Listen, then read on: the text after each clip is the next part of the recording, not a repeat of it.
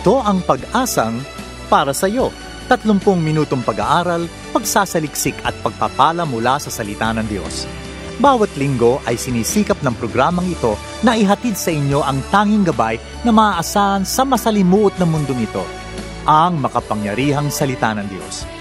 Kami sa Pag-asang para sa iyo ay naniniwala na ang pag-asa ay walang humpay na dadaloy sapagkat ang Diyos ang bukal ng buhay na pag-asa.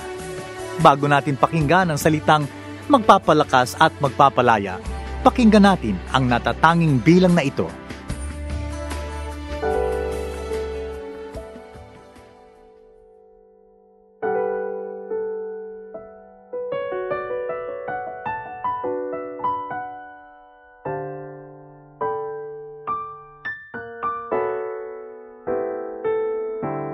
Kung kailangan kong maghintay sa iniwang pangako, aking gagawin.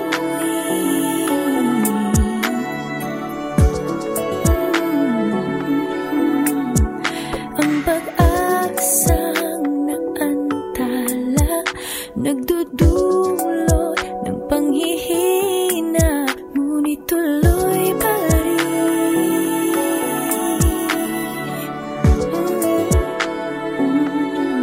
Panghahawakan ko katapatan mo, panghahawakan ko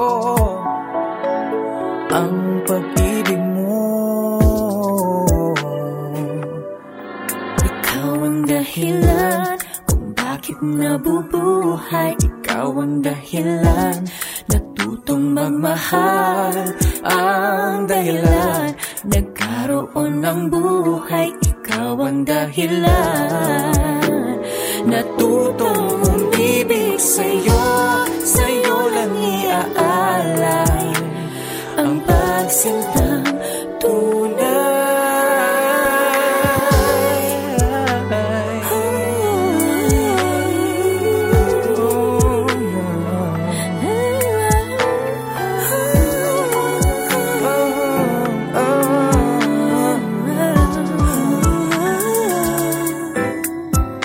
Kung kailangan kong magtiis sa pagsubok na dinanas, aking gagawin.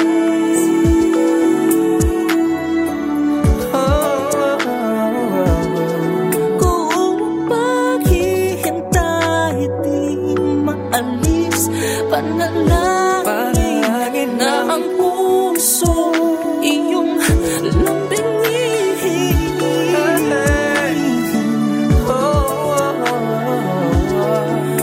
Hahawakan ko katapatan mo, panghahawakan ko ang pag-ibig mo. Ikaw ang dahilan kung bakit nabubuhay. Ikaw ang dahilan natutong magmahal. Ang dahilan nagkaroon ng buhay. Ikaw ang dahilan natutong umibig sa'yo. Sa'yo lang iaalay ang pagsintang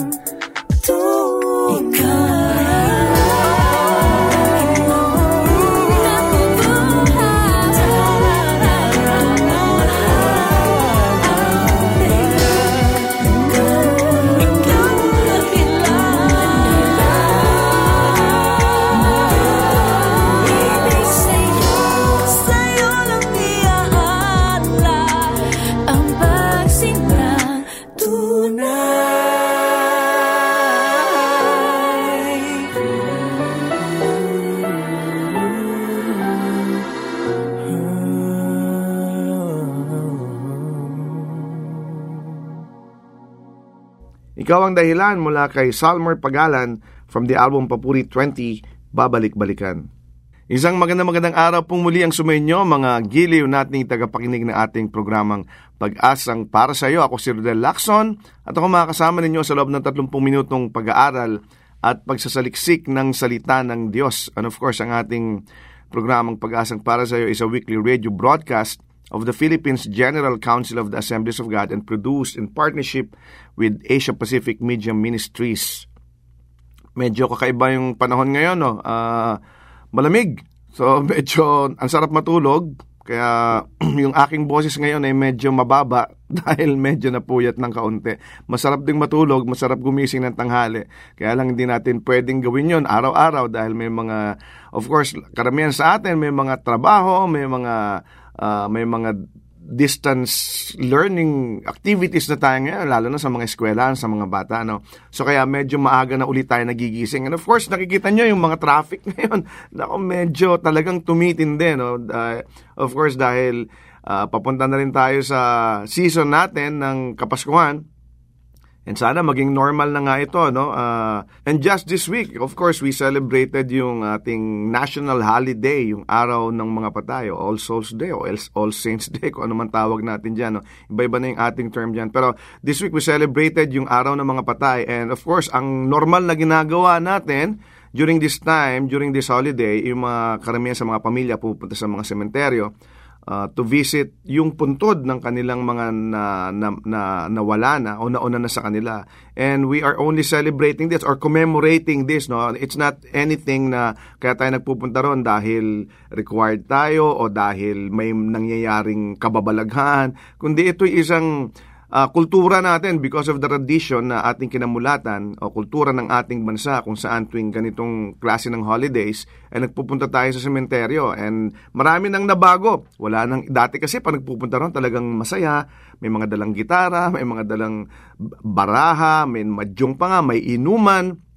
Pero nitong mga nakaraang taon, wala na yan. Tinanggal na nila yung pag-iinuman sa sementeryo. It's just parang piyesta na lang na nandun, no? Nagkakasama-sama yung pamilya. Pero this year, because of the COVID-19, alam naman nating lahat na pinagbawalan ang lahat na pumunta during the time mismo nung holiday na yon, November 1 to, in fact, nagsisimula tayo October 31, November 1 and November 2. Pero ngayong taon na to, because of the COVID, the government did not allow us to do the normal thing this year. So, pero pwede naman tayong pumunta ron after ng November 1 and 2. Or yung iba nauna na, before October 31, nandoon na. Yung iba September pa lang, nandoon na. Just to remember yung kanilang mga nawala sa buhay. And patuloy tayo mag-ingat. Kung kayo po'y hahabol pa rin, napupunta pa rin sa mga sementeryo, of course, paalala pa rin natin, practice natin ang minimum health protocols natin, ang forced physical distancing, wearing ng face mask or face shield even, at paghugas ng kamay, nang tayo makaiwas at hindi na dumami. Good news, no? Kasi nagbabasa ako recently ng mga numbers natin, medyo bumababa, no? So that's good news. Praise God, dahil bumababa yung mga cases natin dito sa Pilipinas at dumarami yung mga recoveries. Panalangin natin na patuloy ito, na magpatuloy ang pagdami ng recoveries at bumaba yung number ng positive cases. So when December comes, kapag dumating na yung Kapaskuhan natin, medyo makakaikot naman tayo ng kahit papano, maging normal naman kahit papano yung ating celebration ng Christmas season. And of course, also this month, ni-celebrate natin ang Children's Month, no? Ibig sabihin, maraming mga churches o maraming mga organizations na ang kanilang activities are geared towards, the development or even the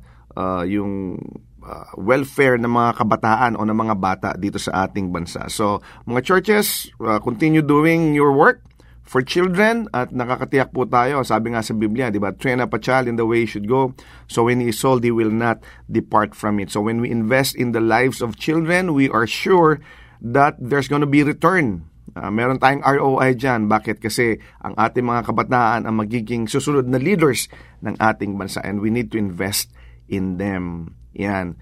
Special greeting lang, no? Binabati natin si Attorney Winnie Salumbides at si Maloy, yung ating mga kaibigan, ng kanilang 20th anniversary. Happy anniversary sa inyo.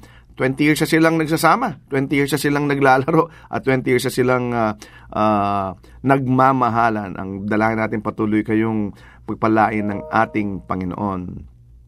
Isa mo ng announcement, merong magaganap na na isang music fellowship on Zoom. Maganda ito, no? Ang title nito, Mga Awit ng Pag-asa. It's a Papuri Interactive Musical Fellowship on Zoom.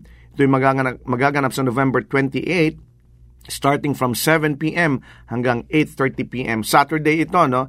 Ang mga kasamahan natin dito na magiging guest ay si Arnel Depano, si Larry Ilagan, si Ruben Lorente, si Ava Canaseli. Yan. Ito'y, of course, hosted din ng ating kaibigang si Miss Maloy Malibiran sa Lumbites. Ang Zoom ID nito, naku, mahaba. No? So, patuloy lang kayong mag-abang. November 28 ito.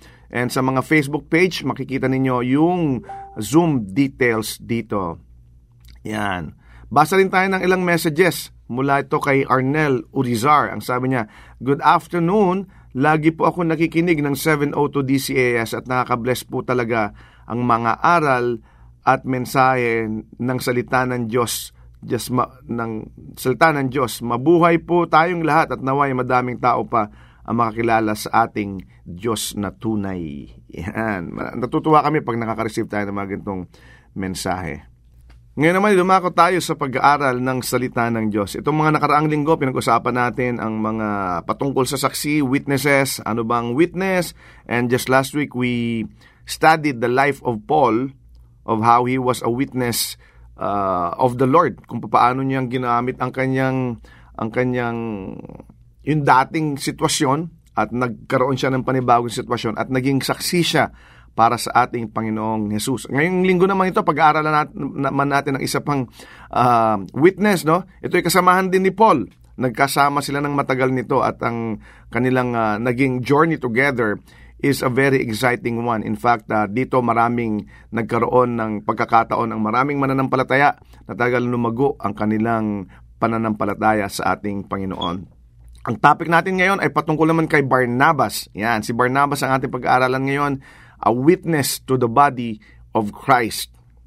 Matatagpuan ito sa Acts chapter 4, verses 36 to 37. Medyo tatalon tayo ng konti, 3 passages ito, pero maikli lang naman. Chapter 4, 36 to 37, chapter 9, 26 to 27, at chapter 11, 22 to 26. Mag-start tayo sa chapter 4, verses 36 to 37. Ang sabi dito, "Joseph, a Levite from Cyprus, whom the apostles called Barnabas, which means son of encouragement, sold a field he owned and brought the money and put it at the disciples' feet." Chapter 9 naman, verses 26 to 27, ang sabi, "When he came to Jerusalem, he tried to join the disciples." Si Paul ito. "When Paul came to Jerusalem, he tried to join the disciples, but they were all afraid of him, not believing that he really was a disciple." Verse 27, "But Barnabas took him and brought him to the apostles.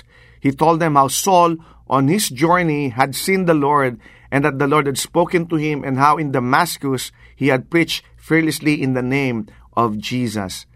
Chapter 11 naman, verses 22 to 26, "News of this reached the church in Jerusalem, and they sent Barnabas to Antioch. When he arrived and saw that the grace of God had done, he was glad and encouraged them all to remain true to the Lord with all of their hearts. He was a good man, full of the Holy Spirit and faith, and a great number of people were brought to the Lord. Then Barnabas went to Tarsus to look for Saul, and when he found him, he brought him to Antioch. So for a whole year, Barnabas and Saul met with the church and taught great numbers of people. The disciples were called Christians first at Antioch." Yan, ang ganda nito. I am so excited to share this with you dahil nung habang pinag-aaralan ko ito, nakita ko yung katauhan ni Barnabas kung paanong ginamit siya ng ating Panginoon na maging witness sa 3 kaparaanan. Of course, ang pagsinabi ng witnesses, ang pagsinabi ng witnessing, it usually is connected to evangelism. No? Si Peter, when he witnessed sa mga tao, he witnessed on the day of the Pentecost. Makikita natin sa Acts chapter 2, pag binasa natin yan. And of course, si Paul, he witnessed to the Philippian jailer. At of course, yung nabasa rin natin last week, o yung ating napag-aralan noong nakaraang linggo, paano naging witness si Paul. So normally, ang witnessing is usually connected to evangelism. But witnessing can also be done to the body of Christ. Hindi lang ito pang isang tao lamang, hindi lang ito pang isang grupo lang, no? o sa isang specific na audience, kundi ang witnessing can also be to the whole body of Christ. Bakit? Kasi this kind of witnessing builds faith among the believers. Hindi ba kapag tayo nakakapanood o nakakakita ng mga encouraging na scenes o yung mga encourager mismo na tumatayo at ina-address yung body of Christ, tayo umaangat yung ating pananampalataya. Because this kind of witnessing also strengthens the churches, no? And si Barnabas, ito yung kanyang papel. He witnessed to the body of Christ. Sa tatlong kaparaanan, sabi natin, no, kung papaanong naging witness si Barnabas. Kaya tatlong passages binasa natin, isa sa chapter 4, isa sa chapter 9, at isa sa chapter 11. Unang-una, si Barnabas, paano siya naging witness to the body of Christ? First, Barnabas witnessed by giving. Yan, sa pamamagitan ng pagbibigay. Yan, nakita natin yan sa Acts chapter 4, verse 36 to 37. Nung panahon na yon, there were difficult circumstances in the church at Jerusalem, no? Lahat sila, kasi pag pinag-aralan natin yan, pag binasa natin yung mga naunang passages, marami sa kanila had come for the Passover. At na-convert nga sila doon sa Pentecost, no? The day of the Pentecost, kung saan nagkaroon ng pag-aaral ng salita ng Diyos, pangangaral ng salita ng Diyos, marami sa kanila ang na-convert. And many of these converts stayed doon sa Jerusalem, hindi kaagad sila umuwi. And of course, dahil maraming mga taong nandoon, nangangailangan sila ng maraming supplies to survive. Parang panahon natin ngayong pandemic, di ba? Dahil nasa isang lugar lamang ang napakaraming tao, especially nung mga unang linggo, unang buwan ng ating pandemic ng COVID-19, bandang March yan, April, May, talagang lahat ng tao naka-quarantine, nasa loob lamang ng bahay, walang labasan, walang trabaho, walang eskwelahan. At dahil nga walang masyadong kumikilos at nandoon lahat ng mga tao, nangangailangan ng mas maraming supply ng pagkain, supply ng mga gamit at marami pang ibang mga bagay. Ganon din naging sitwasyon ng mga disipulo o ng mga mananampalataya noong panahon na yon. Dahil silang lahat, they were staying at Jerusalem during that time, and there were several of them, there were many of them who stayed at Jerusalem, and they were needing more supplies to survive. Sa paanong paraan nila na-survive ito? They demonstrated their love by pooling their resources, di ba? And some of the new believers, they were becoming discouraged kasi yung iba talagang wala na siguro silang makain, wala na silang magawa, wala na silang supplies. Pero si Joseph, ang pangalan kasi ni Barnabas, si Joseph, no? Joseph encouraged them. Kaya tinawag siyang Barnabas, meaning son of encouragement, or meaning the encourager, di ba? Ang sarap maging pangalan ng gano'n, no? I would like to have a name like that. Hindi naman Barnabas, kundi pag sinabing ikaw ang encourager, yun ang pangalan mo, encourager, di ba? Parang, sino pa ba? Parang Spider-Man, di ba? Hindi, layo naman nun. Pero ibig sabihin, napakagandang magkaroon ka ng pangalan na ang meaning ay isang positibong ehemplo o example to many believers. And Barnabas's name is like that. He was an encourager through and through. He was literally an encourager to the many believers who are at Jerusalem during that time. Kaya tinawag siyang Barnabas, meaning the encourager. Anong ginawa ni Barnabas? Paano siya nag-witness? Ang sabi sa verse 36 to 34, ang sabi ron, Joseph, a Levite from Cyprus, whom the apostles called Barnabas, sold a field he owned and brought the money and put it at the apostles' feet. Binenta niya yung kanyang ari-arian. Barnabas sold his land and then gave his money to the church para to meet the needs of the others. So he was able to witness to a lot of people during that time. Nalaman nila, nakita nila na sa pamamagitan ng pagbibigay ng resources ni Barnabas dahil binenta niya yung kanyang lupain, no, na-encourage sila na and Barnabas was able to witness to the body of Christ during that time. Tayo kaya natin gawin yun na kapag tayo may nakikitang mga pangangailangan sa ating kapaligiran, anong pwede natin gawin? Tayo ba'y mananalangin na lamang? Walang problema sa panalangin because prayer is a very powerful means or way to be able to reach God and to have Him answer all our needs, no? Pero may mga kaparaanan din na kaya nating gawa ng paraan, no? Kagaya nung ginawa ni Barnabas. He sold his land and then he gave the money to the apostles para mapangalagaan yung mga manampalatayang nandoon. Kaya ba natin gawin yun? Ano pa? Si Barnabas, he did not only witness by giving, but he also witnessed by greeting. No, minsan tayo, ay usher lang naman ako. Hindi naman siguro ako magiging kapakipakinabang sa kaharian ng Diyos. Usher lang ako sa church namin, tagabati lang ako. Pero kapatid, si Barnabas, he was able to witness by greeting. Ano, pag sinabi natin greeting, wini-welcome ang isang tao. Hindi lang naman bumabati ka, di ba? Hindi lang naman, hi, hello, kumusta ka? Hindi lang ganun ang ibig sabihin ng greeting. Kundi, when you greet somebody, that means you are welcoming him. Diba? When you greet him in the family, that means you are welcoming him into the family of God. Sa church, when you greet somebody who comes, papunta ng church, that means we are welcoming them into the church. That means greeting means welcoming. No? So si Barnabas, he was able to witness by greeting. Nakita natin yan sa chapter 9, verses 26 to 27. Yung conversion ni Saul, it was a key to the growth of the early church. Nakita natin yung pinag-aralan natin last week yan. Si Saul was transformed from being a murderer to being a missionary. He was changed from being a persecutor to a preacher of the gospel. Kaya lang, nung dumating si Saul sa Jerusalem para i-meet yung mga disciples, ano nangyari? They were afraid of him. Natakot sila. They were very suspicious of him. Bakit nga naman hindi? Si Saul ang dating nagpe-persecute sa kanila. Si Saul ang dating pumapatay ng mga Kristiyano, nagpapakulong. At nakita natin yan last week na pinag-aralan natin. So they were very suspicious of Paul. So anong ginawa nito? Anong ginawa ni Barnabas? Ang ginawa niya, grinit niya si Saul. Siya ang nag-welcome kay Saul. No?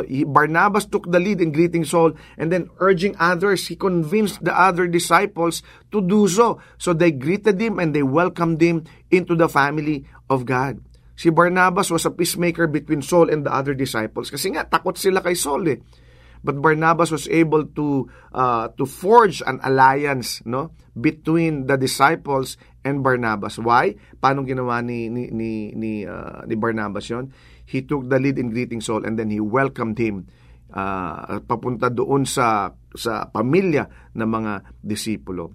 We need believers like Barnabas who will welcome others into the family of God. Diba? Sabi ron, he told them, but Barnabas took him and brought him to the apostles. He told them how Saul on his journey had seen the Lord. So nag-testify siya about Saul, no? And that the Lord had spoken to him and how in Damascus he had preached fearlessly in the name of Jesus. So si Barnabas siya ang nanguna talaga sa pagbati at pag-welcome kay Saul papunta doon sa Jerusalem at para i-welcome din siya ng other disciples. So tayo rin, pwede natin gawin yun.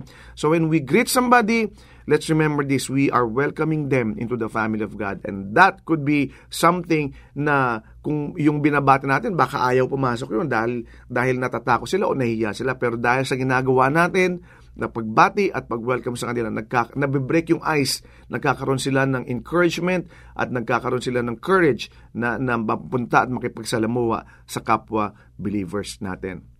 Pangatlo, hindi lang si Barnabas was able to witness through giving and by greeting. Barnabas also witnessed by going. Yan, makikita natin yan sa 11 verses 22 to 26. Nung nagkaroon ng revival sa Antioch, anong ginawa ng mga leaders? Pinadala nila si Barnabas. Barnabas was sent to report the results. Bakit yung mga leaders kasi ng church, they knew that Barnabas would be willing to go. Willing goer si Barnabas eh.